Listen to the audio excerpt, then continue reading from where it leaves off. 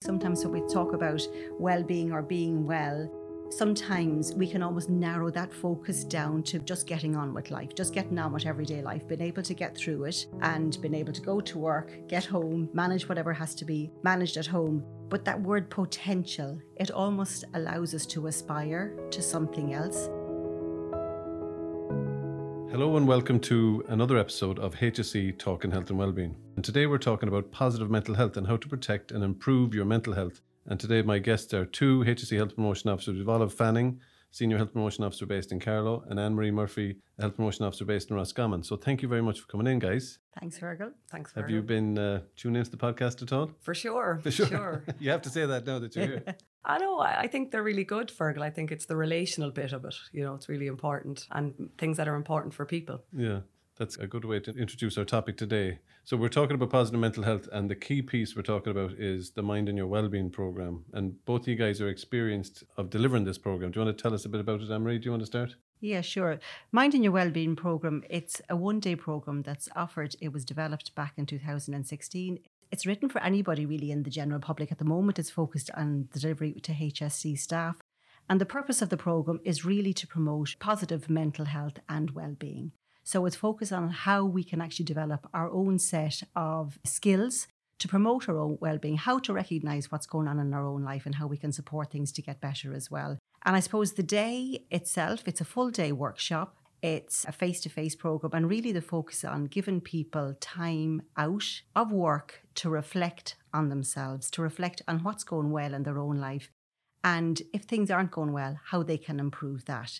And I suppose a lot of the participants would say what they really value about it is the fact that they get time to actually reflect on themselves. And even as they come in the door, the ask is very much for them to leave their employee hat, to leave their parent hat at the door, and just to be present for themselves as a human being and looking at just what's going on for them. So the task really for them for the day is literally just to show up for themselves and to let that be the focus. A bit of reflection space. A bit of reflection space. And I suppose even the way the day is ran, Virgil, it's very much, I suppose, okay, there's the content of the programme, but also there is participants' well-being is being minded as well during the day. So even the way that I suppose the programme has been developed, it's a quite steady pace during the day.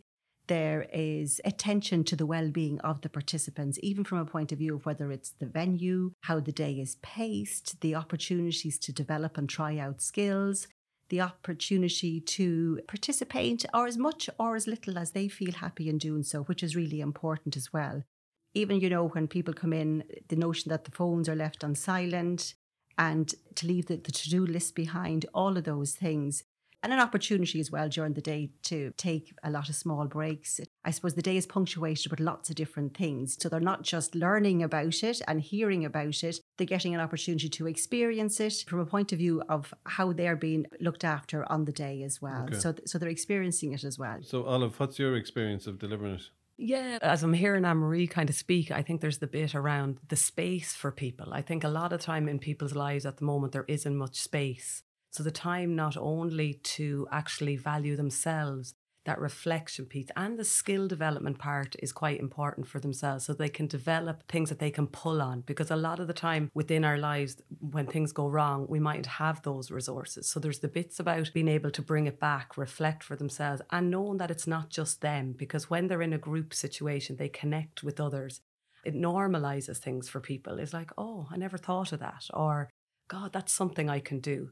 And I think what's often stands out for me in relation to minding your well-being as well is that it is an evidence-based program, because sometimes around minding our well-being, it can be sometimes seen as a softer topic or, oh, that's things that we can do. But this is like an evidence-based program. It's based on a lot of stuff around positive psychology and Martin Seligman in Pennsylvania University.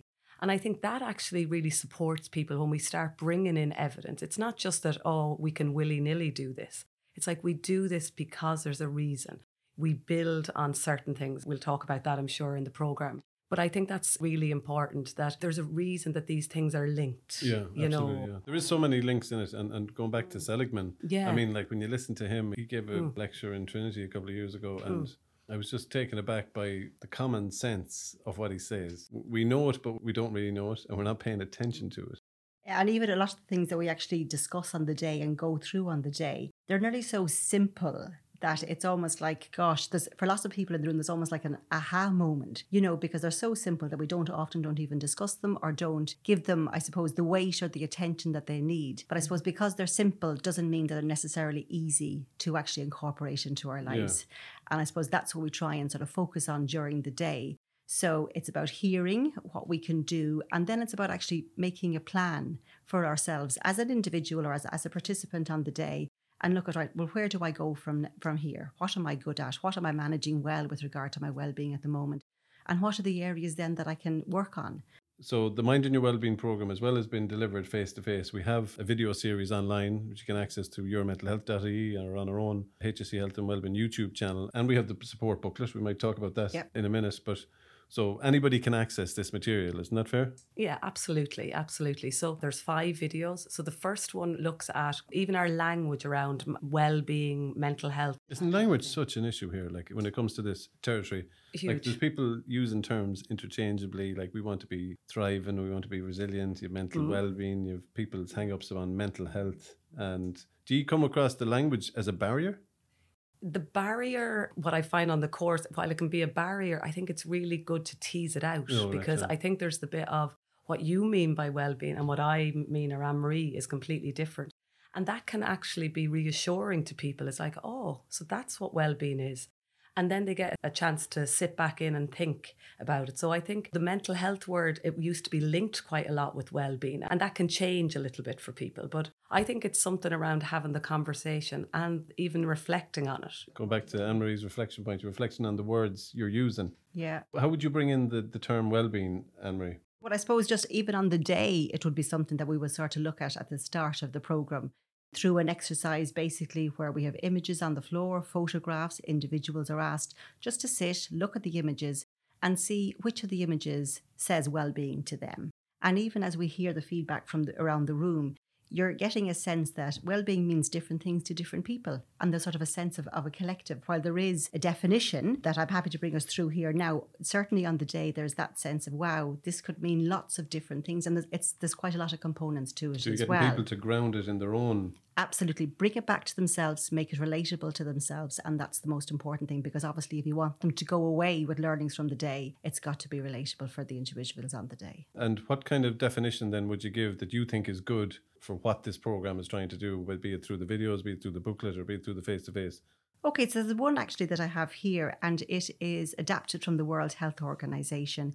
And well-being is present when a person realizes their potential, is resilient in dealing with the normal stresses of life, takes care of their physical well-being, and has a sense of purpose, connection, and belonging to the wider world. It's a fluid way of being and needs nurturing throughout life. Wow, there's an awful lot there. An awful lot. Where do you start, hey? Yeah. What word jumps out to you, Anne-Marie? Potential, I suppose, is a word to start with, because I think sometimes when we talk about well-being or being well, sometimes we can almost narrow that focus down to being a sense of just getting on with life, just getting on with everyday life, being able to get through it and being able to go to work, get home, manage whatever has to be managed at home.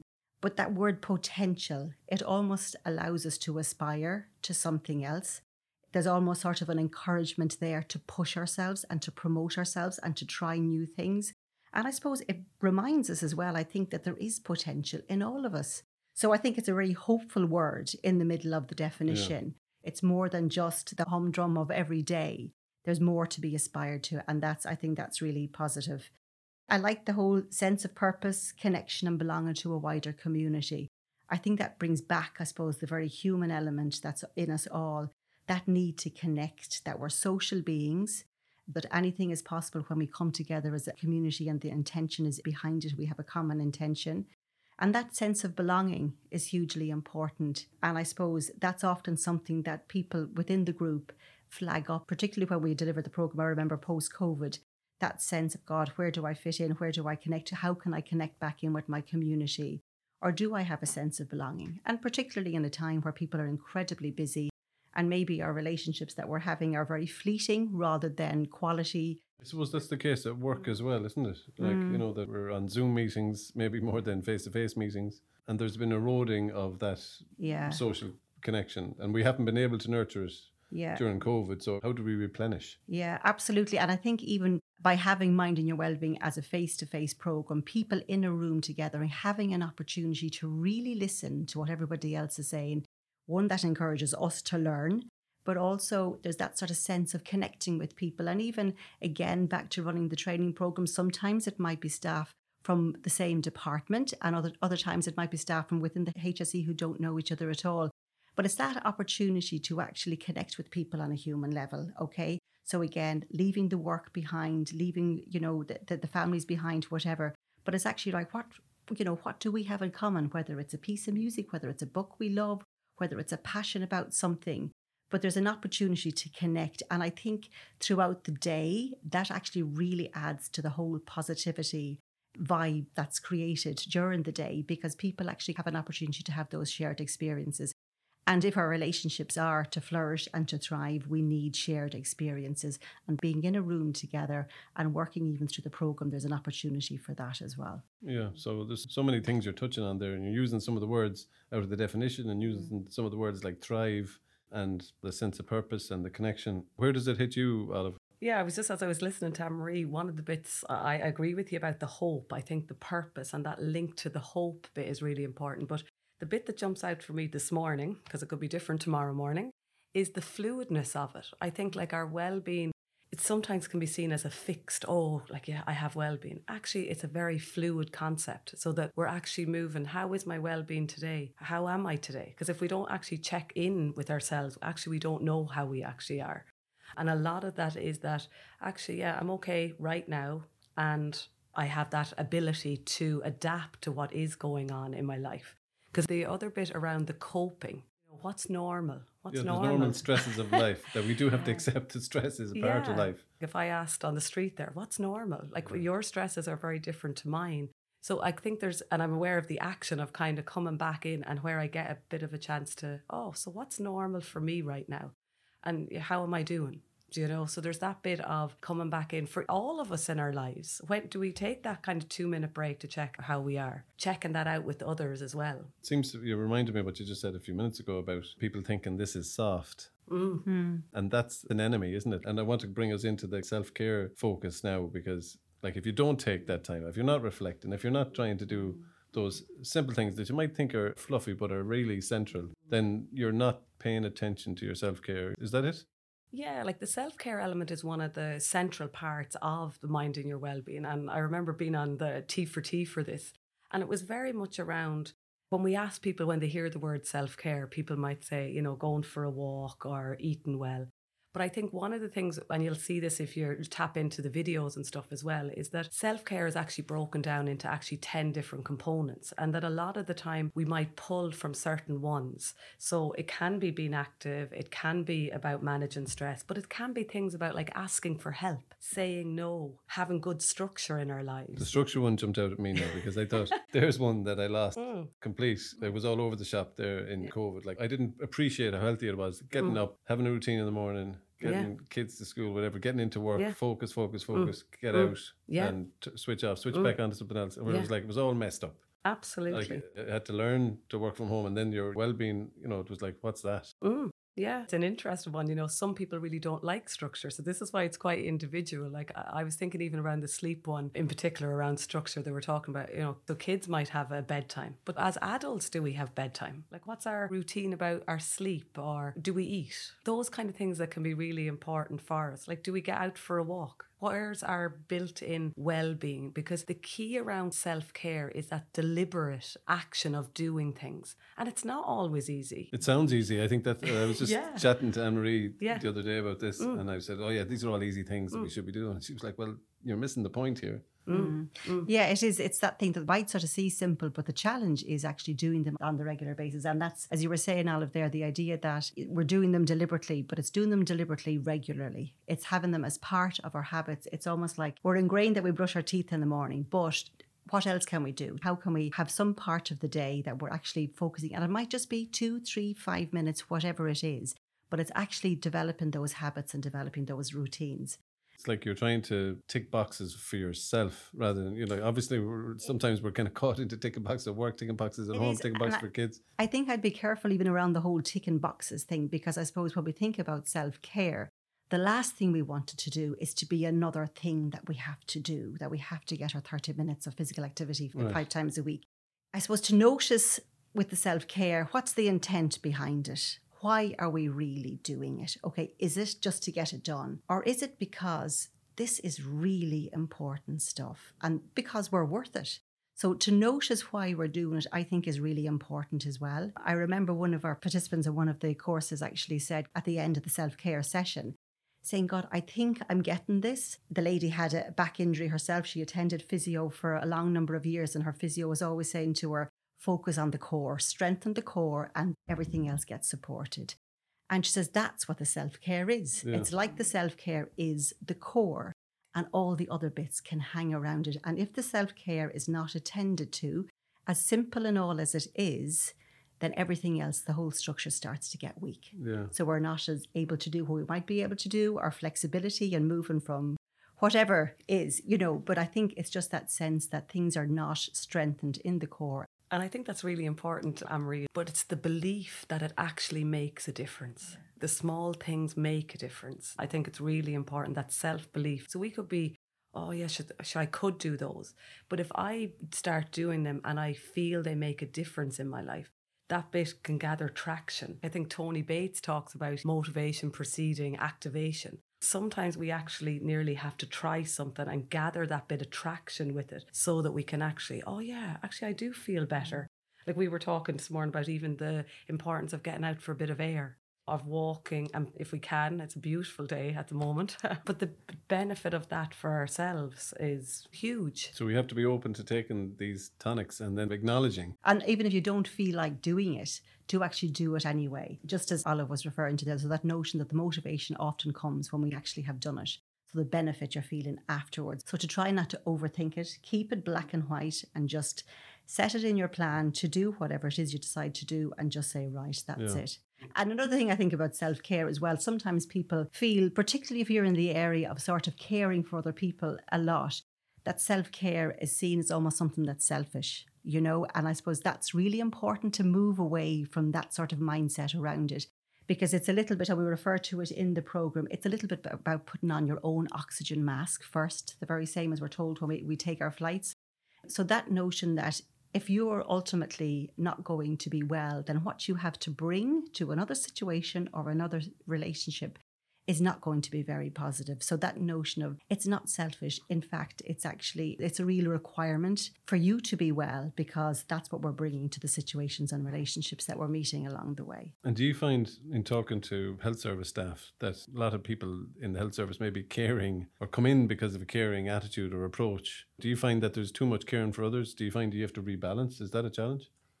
I think it's a realization actually when we talk about it, is like, oh, so actually where am I in it? Yeah. And like often ourselves are central in that, so that even if we can actually bring ourselves back in and realize actually including ourselves in our lives, which sounds kind of mad when we're living our lives, but it's like, oh, so yes, I do it for others, but do I ever think of me? So yeah, I think it's huge in the caring profession in general, is that bit of coming back. It's just like you were saying, if you don't nurture yourself, you can't nurture others. That's it. And often during the day, you actually do almost get a sense that for some people the penny drops. So it's like they're turning up to the day because maybe their line manager is sent in the department on or whatever, and they're there, and it's like as the day unfolds, it's like, wow, gosh, this is how little attention I'm given to myself, and this is why my life is the way it is, or whatever. But there's definitely a notion that that the penny drops as the day goes on. One of the things that I love about the self-care piece, you mentioned all the things that are in the self-care images on the video and in the booklets and in the program, but the interests and hobbies, and given, I suppose, a bit of credence or credibility to them. One of the ladies in our office, she's squash mad. She comes in and she always has like, oh, I won a game last night, or I'm trying to finish barely because I have to get to a game. It's like, it's just so, it's her thing, and I always love to hear the bullet points from her little highlights, because every time I hear it, I go, well, that's so, that's where you lose yourself. And she gets, in the moment. Yeah, you lose yourself in it. And it's not always physical activity. You know, for some people it might be photography or, you know, Singing. whatever, singing. Yeah. There's one that I'm involved in. So what do you find when you're talking to people through that? Do they see the linkages there, or do you think they're nurturing that area enough? As adults, like a lot of time, people talk about the hobbies we used to have. Yeah. So a lot of the time, it's Childish hobby. Yeah, kind of like dismissing it again. Yeah. Like, so this is like actually showing the evidence of having somewhere where you find flow. So that could be anything for people, but it can be like whether it's dance, whether it's cooking, whether it's gardening. Gardening is a big one, isn't it? Like, there's so Huge, many people. I wasn't a gardener, but like trying to do a bit more, but looking around and seeing how people lean into their garden as their refuge. Yeah, and I often think sometimes we think of it as a doing action with the hobbies. Thinking of you with the squash, I'm just thinking like local communities can be huge for people around their hobbies and interests. Like I'm thinking their local GA club or their local community games or whatever. And because each of these then are connected. Like, so sometimes if we have an interest or we have a hobby or we've something that we are getting fulfillment, or some of the positive psychology words is like how we flow and things like that. But it's noticing that with that, it also links into connection. One of the sections on one of the videos is all about our relationships. And that's relationship with ourselves, relationship with others. And as Anne-Marie said earlier, that relationship in our community. So sometimes our interests and our hobbies are ticking lots of boxes for us and are increasing our energy and our potential to do more. I'm smiling as I think about it because my husband's family are big GA heads. Yeah. And just from birth to the grave, it's like the matches on the pitch. The whole community is just linked in with that. I'm not from a GA family. Sometimes you can't see the thing until you're not that thing. When you're outside it, I'd be very interested in the GA and heavily involved locally as a volunteer. But when I go down the country to visit in-laws, like I think they're on a different level altogether. Like they're just like everybody, the grannies and the aunts, and everybody knows all the players, and it's just a different level of engagement. But they're all, as you said, they're getting nourished out of that engagement. I think as well, you know, with the interest in hobbies, it's almost that thing that helps us stay in love with life itself. You know, because so much of what we do is routine and can often be mundane and often boring, and they just have to be done as well. But it's often those interests and hobbies that can actually almost keep people, that sense of just being in love with life, that sense of hope, that sense of something to look forward to. And we all need that because that just enhances our emotions, it enhances our positive emotions and enhances our well-being ultimately as well. I think as well as parents, going back to your question at the start, I think, or as adults, certainly as parents, a lot of energy goes into supporting the activities of children and making sure that they're involved in different activities and all the rest. And in that, we can often lose what are our activities. And again, I think that the programme does provide that opportunity to reflect and to sort of say, right, okay, maybe what used I like to do? What was I passionate about? What made me smile when I was younger? What were the games I loved to play? And is there a way of getting back into that again? So it's a really useful one, I think, there when we're thinking about self-care. You reminded me about somebody I sat down beside in a hospital canteen, and they were telling me, I mentioned something about staff health and wellbeing, and she was talking about women in her workplace, and she's managing a team of women. And she said they become mothers, and before you know it, they become carers. She was saying that some of the women want to be promoted in work, but they want to be full on leaning in at home as a parent, do more of the caring of their children, and also then all of a sudden to find yourself maybe in your mid-40s or mid-50s and you might have to care for a parent. I just thought, oh my God, that was just an interesting trajectory of over-caring nearly. And you become spent along the way, or you don't even realise you're burnt out. I just thought it was an interesting take. Yeah, no, that's very true. And again, if we think about the HSE staff, so if they're parents, they may be supporting their own parents, and then at work, they're doing a lot of caring as well. So when you think of what their average day looks like, the potential for their own well getting really diminished is huge. So a real need, I suppose, for focusing back on their own well-being and self-care is really, really important. Okay, so I want to jump into another piece in here around thoughts and understanding your thoughts, because I think this is another big meaty piece. Yeah. A lot of positive psychology and psychologists will talk about this first as where are you getting caught up in yourself? You're getting caught up in your head. Yeah. What do you tell people about that? Yeah, the thinking one, I think, is huge because as we say, like our thoughts impact on how we're feeling, our behaviour and our actions. So this is all again about it, how it's linked up. So I think thinking is like some of the facts in relation to thinking. I'm not a neuroscientist by any manner of means, but I think in relation to the amount of thoughts that we actually have a day and the impact of those. When we look at this on the day and in the videos, it talks about the volume of thoughts. and how we might challenge those, because lots of times we might fall into what they're called thinking traps, and what they are is like shortcuts that we might have. So some of those might be like catastrophizing or mind reading, and we might do certain thinking traps in certain places in our lives. And we might be more mind readers at home, or we minimize things. So it's, again, when we bring in thinking into the training and on the videos, it is in relation to them just getting a chance to reflect on their 70,000 thoughts a day. And that 95% of those are the same as the day before. So if we're always worrying about something, or we're noticing that that's that negative bias coming in, which we talk about quite a bit, it's like, oh, so could I do something about that? So there's steps that we actually highlight within the training that can be really like, so pause, notice, question, and reflect. So it's a skill-based thing that we can actually do to start maybe challenging our thinking. That maybe my thoughts aren't facts. Maybe actually I could have a different perspective on that. And I think perspective is such a huge word, because I think how I might see something and how you might see it are completely different. And that bit of being able to question and challenge our thoughts, that's for me anyway, when I think about the thinking. I'm not sure if it's the same for you, Anne-Marie. No, it is again. And you're right, Fergal, there. It's a huge piece on the day. And again, there's almost sort of an aha moment there where people actually realise that they have a choice maybe around, maybe not the thoughts come in, but actually what we do, how we react, how we respond to them. So that idea of actually slowing down and noticing that just because we have a thought doesn't mean that it's real. Some thoughts are facts, but a lot of thoughts that we have are our own interpretation of the situation. And that's really important to try and stress, because all of a sudden you think, okay, well then I'm assuming maybe, or I'm mind reading that that's what you think of me or whatever. So yeah, it's quite a powerful piece in the day. And also as part of that piece, I suppose, we introduce the whole area of mindfulness, okay? And there's a mindfulness practice at this stage of the day. And really that's an opportunity for people to try out mindfulness. Some participants will have tried it before. And also by going through the practice of mindfulness, they get a sense of what can actually happen to our thoughts when we use mindfulness. And with doing that, it also helps them to be more present and in the moment on the day itself, okay? And mindfulness, again, is a really powerful tool that is accessible to us all, costs nothing, and it is with us wherever we go.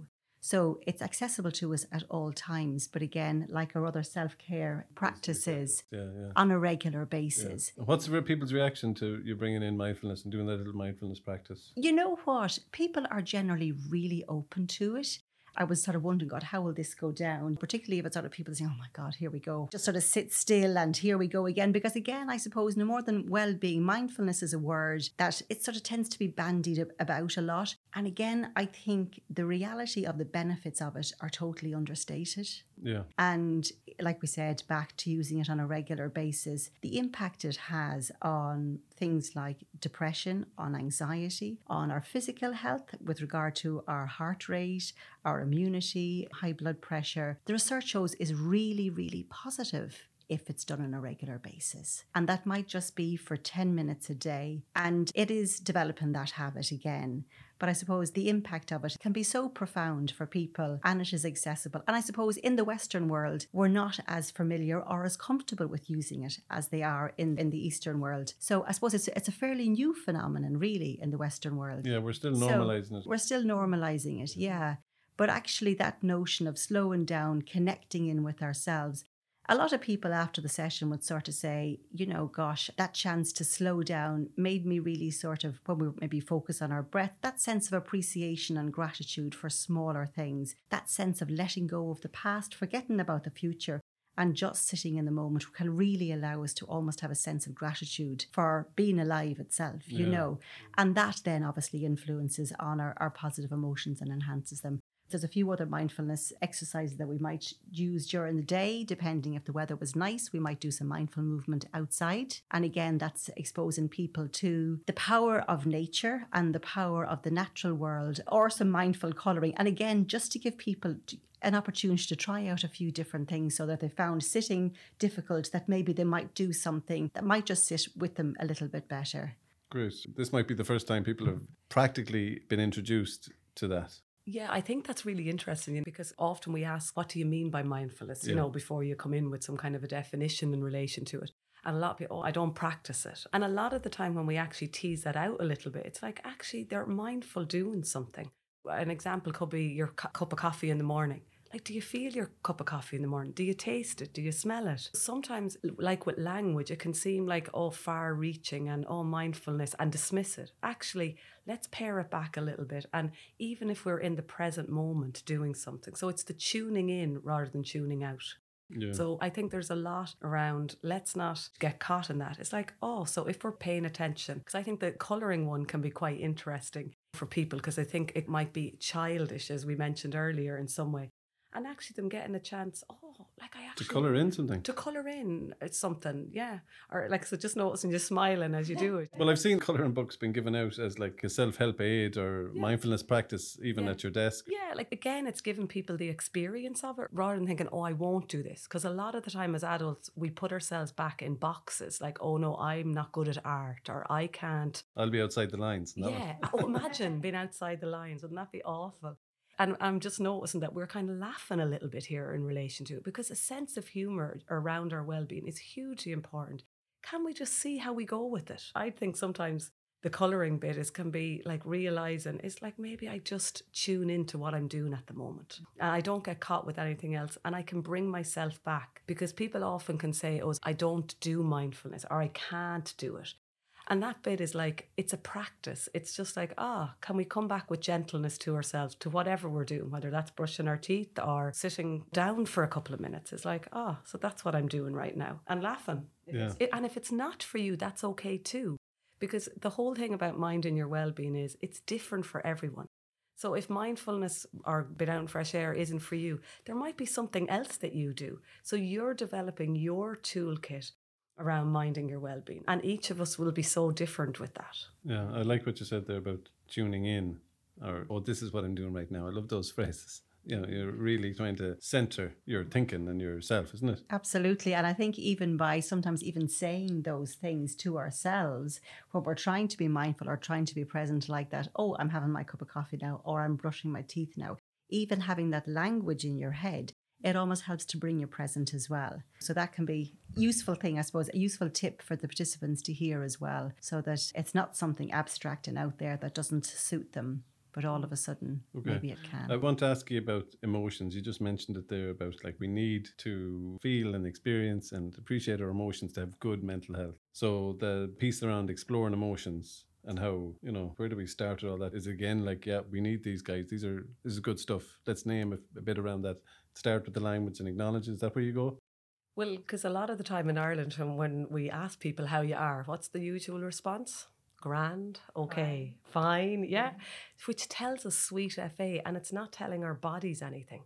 Because the whole purpose of emotions is about that ability to react to something. So if I'm fearful, then the purpose is so that I might run, or I might react, or respond in a different way. So around our emotions, I think there's a lot about actually pausing and how am I actually feeling? A lot of the time when we look at the vocabulary around emotions, like a lot of people have very few, as adults, I think children are actually probably getting a little bit better with it around emotional literacy. But we have very few words in relation to our emotions. So it's even around bringing our awareness to actually, how am I now? Am I hungry or am I cranky? Am I mood? What actually am I now? Maybe actually I need a sandwich. Or am I scared here? Or do I act sad? So it's really about, again, that bit of pausing and noticing how actually am I and what I might need in that moment. Because I think around the emotions as well, it can be that bit of about identifying the feelings and putting a word or a phrase on them.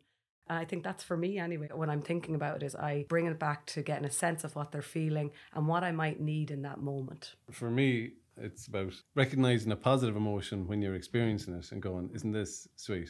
Nearly doing a bit of savouring or going like, it's like eating the cake and not just eating it down going, this is delicious cake. And that's actually really important to do, the word that you use there, savouring.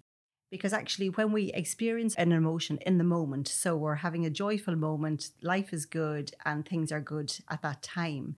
But when we actually remember that moment later in the day, or if we share that experience with somebody else, tell them about this great time that you had earlier on in the day, or a great holiday, or whatever it is, you're enhancing your positive emotions all over again. So savoring emotions is a really good way of actually increasing our positive emotions and therefore increasing our well-being as well. So it's not just about in the moment, but that notion of telling the stories again, reminiscing, recounting it, whatever it is, writing it down.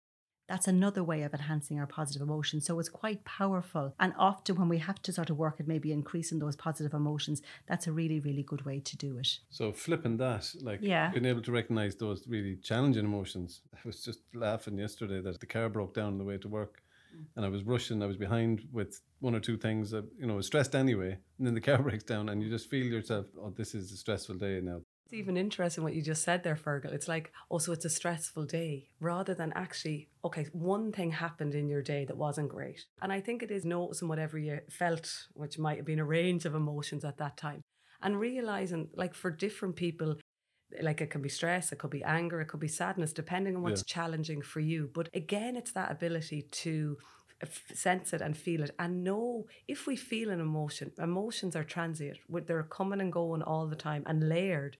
So it's like, oh, so I might have been agitation yesterday and then it might have been something else.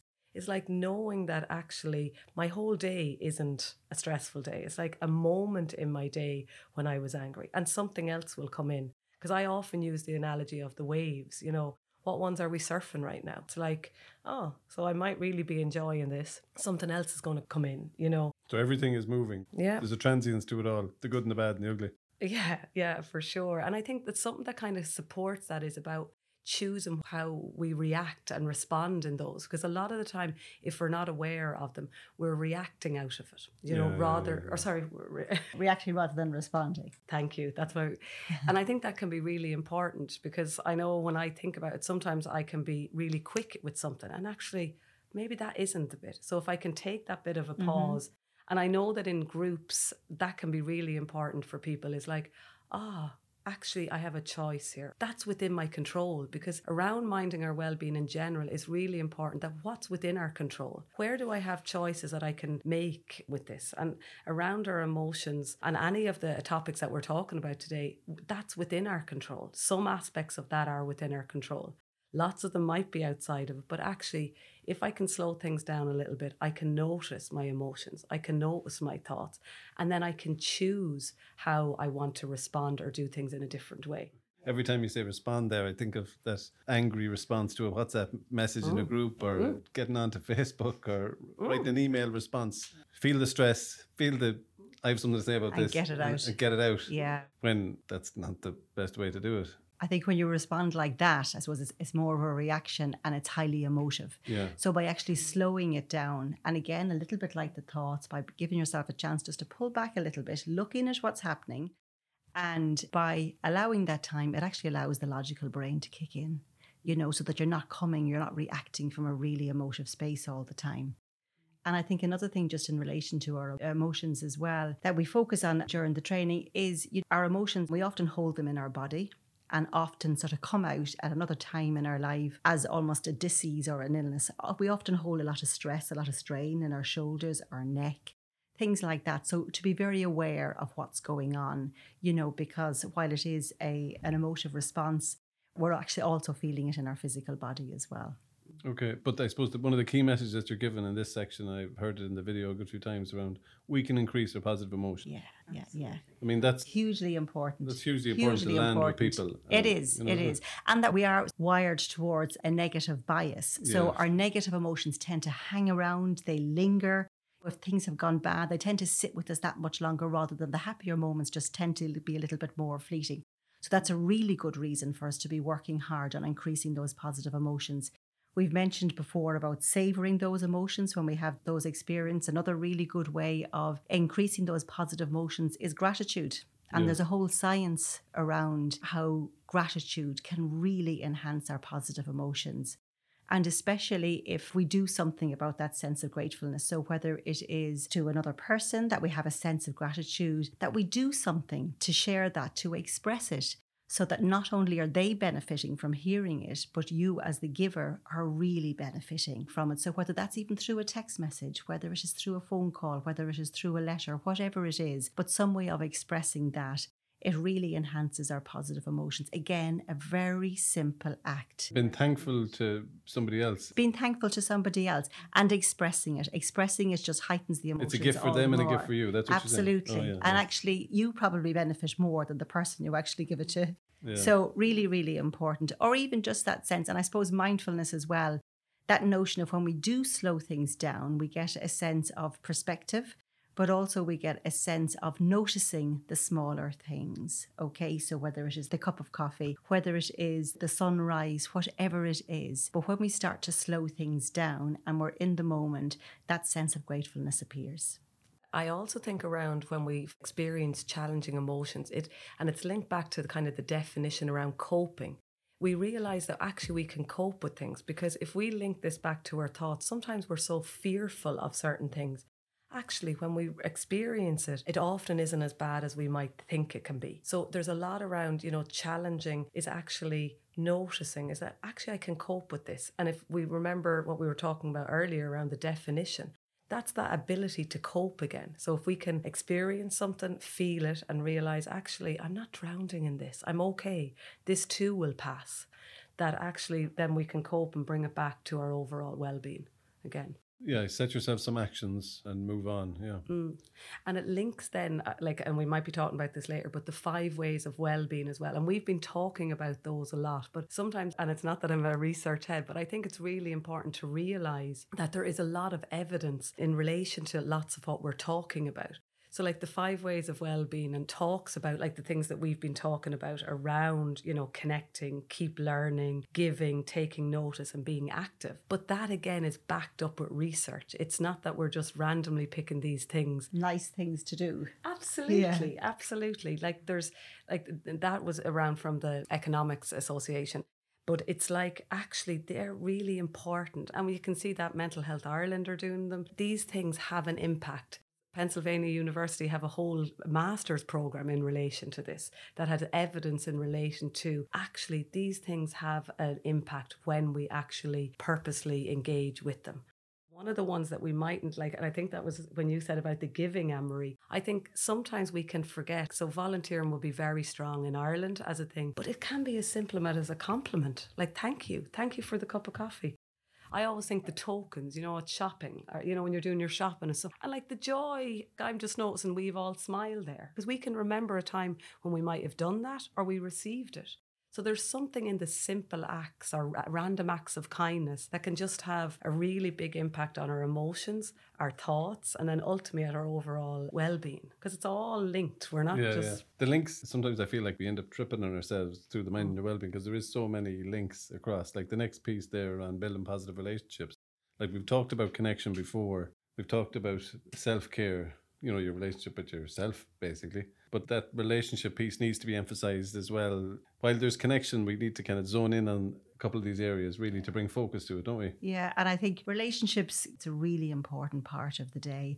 And even Dr. Martin Seligman would have said that relationships are the single most important contributor to well-being and happiness. So that's really important. So how we are with ourselves, how we are with other people that we meet, is really key to our mental health and well-being. Okay, so paying attention, paying focus and real attention during the program. We do give people time to think about the relationships within their own life, and also to think about what's the communication like in those relationships. Is there a lot of attention given, or is it a lot of to-do lists? Have you the shoes? Where's the shoes? Where's the school bag? Where's whatever? So that notion of actually giving maybe even just short periods of really focused attention, focusing on quality. And often when the participants do reflect by themselves on somebody special within their own life, they often come back and say, gosh, I really want to tell that person something, or I really want to share something else with that, or that's something I really want to focus on. I remember one dad in one of the programs saying that he looked over at his son and he was on the iPad, and he said, my first reaction was, oh my God, would you get off that? It's not screen time. And for some reason, he said he stopped himself And he said the son came over to him and said, Dad, look, I'm after finding a way to help me with my multiplication tables because I'm really struggling with them in school. And the dad said his emotion went from one of being frustration and annoyed to a sense of pride in what his young lad had done. And he said because of the way he responded to it, the moment was savoured and that relationship was enhanced rather than just sort of again reacting to it. And Jon Kabat-Zinn would say as well, and I think this is really interesting, wherever you go, there you are. So no matter what situation changes, you're bringing yourself to that situation. So that sense of actually being in a good place yourself, looking after your own relationship with yourself to start with, is really important. And that's back to all the self-care work that we spoke about. Do you think there's a concern about that? I can really appreciate that father's concern when he sees the iPad or the screen time. It's definitely a stressor in a lot of parents' lives. Is that a concern that as adults we're on screens too much and then children are being we're minding our kids on technology sometimes? Well, it comes up a lot in the groups, when we talk, and Anne-Marie just mentioned there, because when we bring our attention, again, we're just noticing, what are the significant relationships? It'd be my family, friends, colleagues. And actually, am I investing any kind of time in that? And again, what often ends up coming up is the impact then of technology. We have to name it. It's like having an impact on relationships. What comes up a lot, and it comes up on the video as well, is so if the three of us were here and our phones were out, we're aware of them, even if they're on silent or, because, it might bleep or we might see it flashing. Because again, our attention is diverted. So if we're investing in a relationship or a friendship, is actually giving that dedicated time to it.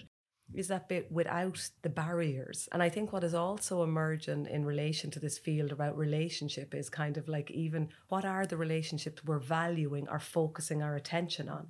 Are they the 1,000 friends you have on Twitter or your followers, or where again are actually my relationship with my grandparents or my relationship with my friends? Actually, I get to see them every now and again, but every evening I'm on Facebook or doing whatever. And I think it is important, and I know we're saying a lot about ourselves, but if we can start there, then we're noticing, are we listening to ourselves? Because if we're listening to ourselves, it can be easier to communicate and listen to another and seeing, actually, God, do I give that time? So being a good friend to yourself first. Absolutely. Yeah. No, that's great. Encouraging people to think where they need to resource their time for their own mental well-being and for other people's mental well-being.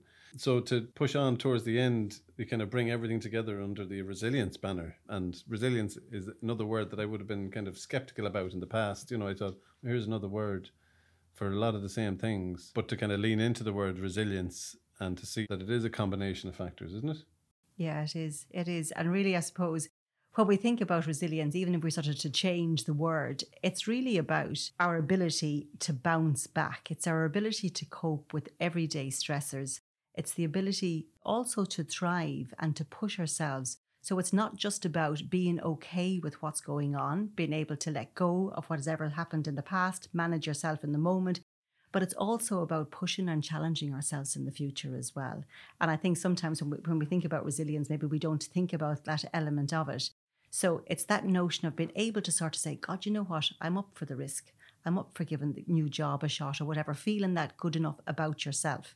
And that's really important. So the resilience is nearly like what you get out of if you take on the messages of the Minding Your Wellbeing videos. It's resilience you're trying to build up. Yeah, absolutely. And I suppose, again, resilience, like well-being, is something that can be fluid, but it can be something that we can work on and that we can build on. Yeah, and I think a part, and you'll see this on the videos and in the booklet as well, is that we talk about the building blocks of resilience. Because we often can say that, someone is resilient.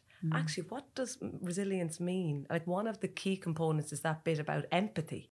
That's the word I was going to mention to you, actually. Yeah, because that just jumps out for me. Like, we've talked about a lot of the other words, but empathy, and it just came up recently on the podcast with Martin Beans Ward. He kept using that word in relation to how you deal with other people. So how do you use it? Yeah, like what we do in the group activity there is that they get a chance to look at each of the building blocks and what does empathy mean and how might that support resilience? Because with resilient, it isn't that everything's going to be brilliant. Like, someone's resilient, everything is great. But it allows us the skills to challenge and to deal with what actually is. So like within some of the building blocks, it's like the problem solving skills. So when we talk about the empathy, it's like, well, how, if we're in that person's shoes, how might that be? And it's really then, because if we can put ourselves in that space, then we're like, okay, so what might I be able to do from there? What might I need from there? It's that bit of being able to put ourselves there and see what can we do to thrive, because I think that's such a fabulous word. But I think some of the other building blocks is that realistic thinking. You know, I know we've talked a little bit about thinking. If I'm being the good enough me, what realistically is good enough for me in that? And that links in, I think, to optimism. It kind of links into, as we said earlier, kind of our sense of humour. But it also brings us back to our self-control and our sense of ourselves. Because this is a part, maybe as Irish people, I'm generalising, we also look at our strengths and what we actually are bringing to the table for ourselves. And we could talk about it as our tree of strengths. And actually, what do we actually own as our characteristics and our values that we bring with us in our everyday lives? And I think this can often be a struggle. And I don't know if you find it, Anne-Marie, is that for lots of groups, it's like they find that really challenging, is to name what about me? And I'm aware of that action because it's coming back. And what exactly about me do I bring into my life? You're pulling them right into their self-esteem and self-confidence. Huge. They're going like, huge. Let's put a magnifying glass on this. Yeah, and we can do that by breaking it down, looking at what does a value mean? What is a personal attribute? So am I kind of trustworthy? Am I a team player? Am I honest, kind? Like, we're bringing it down to things that can be seen. Would I say that about myself? And I think it links back to this bit that you said earlier, Anne-Marie, around the relationships, because we can be really good friends to other people. But if we can do that for ourselves and relate and name the things that really are important to us, that can be hugely important for our self-belief in ourselves, which ultimately is around making us resilient, but also our ability then that links back in again with our emotions, our thinking, and ultimately, and I know I keep doing it because I think it really is that we're not just randomly picking things here. These are evidence-based that can have a really huge impact on how we live our lives and how we love our lives. I think that's just really important. And they're all connected as well. So there's none of them sort of standing on their own. They're all, and when we're talking about our own self-belief, we also focus on the limiting beliefs, because often sometimes our beliefs are messages that we have received, experience that we've received down through our life, and they're part of us and they're ingrained in us. And unless we start to challenge those beliefs and we start to consider if they serve us well or not, we don't do anything about them. And sometimes there might be limiting beliefs like, oh God, I wouldn't have a hope of getting that job. So all of a sudden you're not going to even go for it. So actually starting to challenge those beliefs. And that's, I suppose, that's part of something that we delve into when we're looking at resilience as well. Okay, there's so many messages there. I just want to highlight for people where they can access. These videos are available on yourmentalhealth.ie or on our HSE Health and Wellbeing YouTube channel. And the booklet itself is a beautiful resource. I just want to highlight it to people that you can order this resource, or you can connect with us here at healthandwellbeing.communications@hse.ie if you want to learn more about the program or want to get a copy of that resource. But the booklet is great for everybody. It's a little self-care workbook, isn't it? We use it as part of the training more because it's a lot around the reflection piece, but it can be really useful to go back in because there's also tools and exercises in it. Yeah, so it's really useful, and it links the 5 sections of the Minding Your Wellbeing. So it's all broken down in that. And it also has that signposting bit as well, because like if you Google wellbeing, we could go anywhere with that. So what does that mean when I'm at home on my sofa at 9 o'clock at night? Where am I going to go with that? So I think appropriate signposting can be really important in relation to this. And that can be everything from yourmentalhealth.ie. But I also think on a local level, like this is things like our social prescribing services that are available locally. And I know you've had the podcast on that, but it's also about things that are actually available that I can actually do, that are reliable sources as well. You know, sometimes people can go down different rabbit holes and actually, okay, bringing it back. So I think our own websites can be really important around that area around wellbeing, and the booklet can be a really useful resource, because I think what we said at the beginning as well is when you're looking at wellbeing, if this is a new area for you, you might go, oh, that seems really big, or there seems a lot in it. So it's all about how we can make small realistic steps on that are achievable. You can feel good in that. I've achieved something, I've set a goal, I've achieved that, and I've ultimately experienced it. So I think it can be really useful. The resource has a signposting bit, and talks about some of the stuff that we've been talking about today in terms of the 5 ways of well-being. We'll include links to that in the podcast information on the channels. And the other thing I wanted to ask you before we finish up here is like, who do you think this isn't for? Like, is this for everybody? Like, there's nothing in here that isn't all good, grounded stuff. Is that how you see it? It's an open door into this content, isn't there? Yeah, everybody can get something out of this. And I think because there is an opportunity for people to bring it back to themselves, through the resource, through the workbook, working through it during the day, people take what they want or what they need out of it. I suppose, look, at the language is simple, the way it's delivered is very, we'd like to think it's very friendly, very hopeful, very inclusive, and very welcoming. So I think it is a programme that is for everybody. Great. Is it for everyone? Because I think when we think about our well-being, it's like just another element of how important it is. Our mental health, we need it for our physical health. So we all have it. So it's for everyone. It's a fundamental kind of grounding. It's like, so we're doing lots of things around our physical health. So this is the grounding that we look at around our mental health and our well-being. So I really feel it's hugely important to emphasize that with people. This is the thing that we invest in, that we're worth it, that actually doing these things can have a big impact on our lives. That's great. That's a very simple way to finish it up. We've spoken about so many things there. I would really encourage the listeners to give a bit of time to the program. As we said, to the video content. If you had the opportunity to do it face to face, if you want to get in touch to find out more, please do. And I'd like to thank our guests today, Anne-Marie and Olive, for their time and input. Really interesting, and thanks for sharing your experience. And thanks to you, the listeners, for listening to another episode of HSE Talking Health and Wellbeing.